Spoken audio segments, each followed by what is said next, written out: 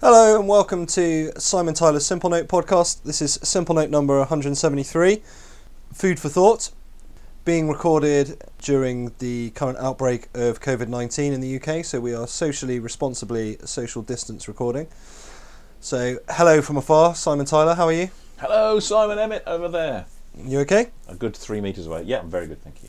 Good. Right, let's crack on with this one then. So, I think this is a really pertinent podcast and pertinent simple note for our current times, talking about how the actual food we consume affects us, and therefore so does the food that we feed our mind. So take us through your thoughts on this one, Simon. Yeah, this for me is a big one, and I really hope this helps lots of people. So if you're listening to this and you think this might be useful for people in your network to hear, please forward them the link. This could be useful just to give people a bit more insight into what's going on around them and how it affects them. And you're right, it's about thought.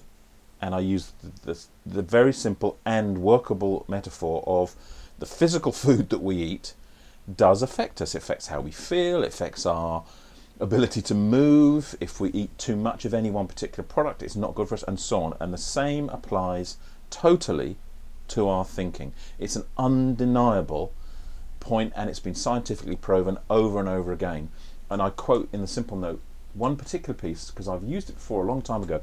It's a long time ago, but it's been repeated in different ways. 2003 at the University of Wisconsin, where they studied how the prefrontal cortex, which is the big deciding part of our brains, and the link between how that triggers sadness and depression. And they undeniably proved that the greatest activity was when people were asked to dwell on distressing stuff in their life, and how that drove down their antibodies after, and then that was a situation in an influenza vaccination. And in contrast, those who showed exceptional activity in their prefrontal cortex when they recalled happy times developed higher antibody levels. Mm-hmm. So in essence, the whole immune system is linked to what we choose to focus on and the thoughts we choose to trigger. Yeah, so you asked the question in this simple note, what are you feeding your thoughts right now? And creating some awareness on that. So tell us about that. Yeah, and I'm aware of it from my point of view, because understandably we're inundated with not just the news and the obvious media in terms of how they are putting whatever spin they choose to put on. Some of them are more fact-based reporting, others are more speculative reporting, and how that makes me feel. And in addition to that, I notice how news or semi-news items are shared between friends and communities on all of the social media platforms, Twitter, LinkedIn, Facebook, and so on. Memes that they cause a thought, they trigger thoughts around that subject. So I do implore you, listener, to think about what perhaps is in your thought food diet right now. What particularly, and this is your way of noticing, has been your thought food diet over the last few days or weeks? And where have your thoughts gone or developed or stayed? Now, I'm hyper-conscious because obviously this is what I do, but for me, I notice how some articles and some TV reports make me feel either sad, happy, neutral. Some trigger me to have some good thoughts, some trigger me to have some bad, defeatist thoughts. Notice this, because we get some control here. And when we're personally submerged in maybe this wave of global, local, team, or your internal conversations, it seems as if you've got no choice but other than just to press on and hope that things will get better and maybe my thinking will improve and I'll think my way through this. That's not going to happen. And just as with your actual diet that you feed your body, you do have a choice in both the nature of the nutrients and the volume of the nutrients you choose, and the volume of the sugar-based stuff in your diet. You have exactly the same choice. So I invite you to consider, and I've tried to make this as simple as possible, as I would. Firstly, news stories. Already mentioned them a little bit. Now, news naturally is known. We know this. The global media is naturally inflammatory. They want to inflame us and trigger us to have a reaction for whatever their reasons are. Yeah. Which is fine. We do need to keep in touch with the news. Whatever your country broadcast is daily or how often they're doing, it's probably important to know what the guidelines are. But beyond that, if you start to consume too much, too often, it is going to trigger your thinking of fear, pointlessness, sadness, or defeat. So my simple attitudinal coaching advice here is stay in touch with what you need to know for your job or for your basic well-being and ignore the rest. It's hard, just like a food diet. It's tough to wean yourself off this stuff, but you've got to do it. You have to do it. Second group, comedy, which I've just grouped as comedy, and you and I had a discussion about the whole subject. Might this be art? And you could expand this to think it's the art and entertainment world, but comedy for me, it does provide an alternate and potentially lighter view on life. And again, if you consume too much of this, it may trigger some detachment, maybe a bit of cynicism, and potentially some flippancy. I notice in some of the social media world, the comedians have chosen a certain speech point, and it's really good and it does deliver those alternates, but it could trigger flippancy. So again, my simple coaching advice here is find the comedians that resonate with you. Yeah. Explore new talent, because there's a lot out there. Test the reaction that you have and feast on some of it every day. It's good. It lightens the load. If it makes you laugh, if you feel a gut-moving laugh, good, it's causing something. And share a story with people, but be mindful of the flippancy. Third group, fiction. Fiction could be in TV or books, and this is a great way of escapism, moving you out of this situation and lifting your thoughts into another space. And it's entertaining. Everybody has their own desires and likes for this, but I'd go into this category and perhaps maybe into some subcategories here. Obviously all the ones we know, drama, thriller, comedy, romance, etc. Each of them will influence your thinking differently.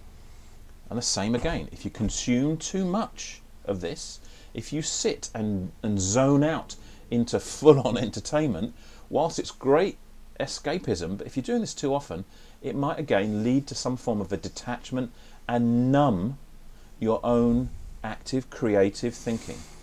So again, it's balance. My simple coaching advice here is find a mix that works for you. Tune in to how you feel immediately after, or maybe 30 minutes after. I remember working with one personal trainer, and we did some work on my diet as well. And he encouraged me, and I had a diary for a few weeks. And my job was to write down 2 hours after every meal how I felt. Did I feel tired, inspired, drowsy, and so on? And it was really interesting to see different food products, for me, cause different things. And I would say the same with this, same with your fiction group. And my final group, and clearly this is not the definitive list, next group is provokers. Now these are leading edge thinkers and challengers. They sort of seem to come in the same group as news, but they're not.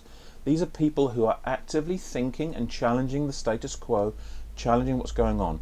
I think these are essential to have these in your diet because they stretch you, challenge your current mindset, maybe help you wrestle to let go of some of your past thinking and past ways.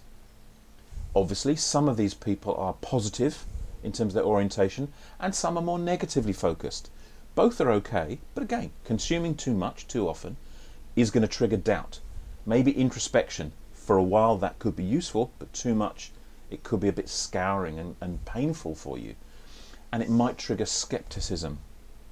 So, my simple coaching advice here, take a light dose of these, tune into your industry gurus and your change champions, whoever you find yourself aligned to.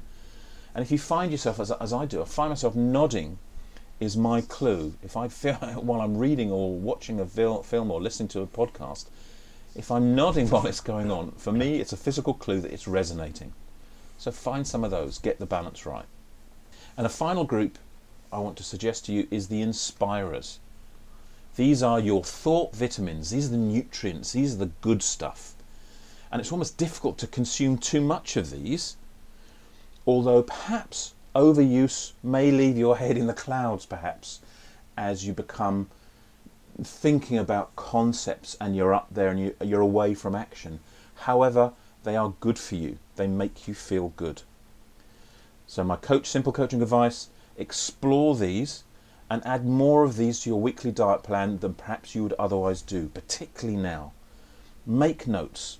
Allow yourself to journal your new thinking while that audio or video or reading stuff is going on, and allow your thinking to go a bit further. What are you now thinking as a result of that inspirer? Allow, therefore, your thinking to be triggered to go on.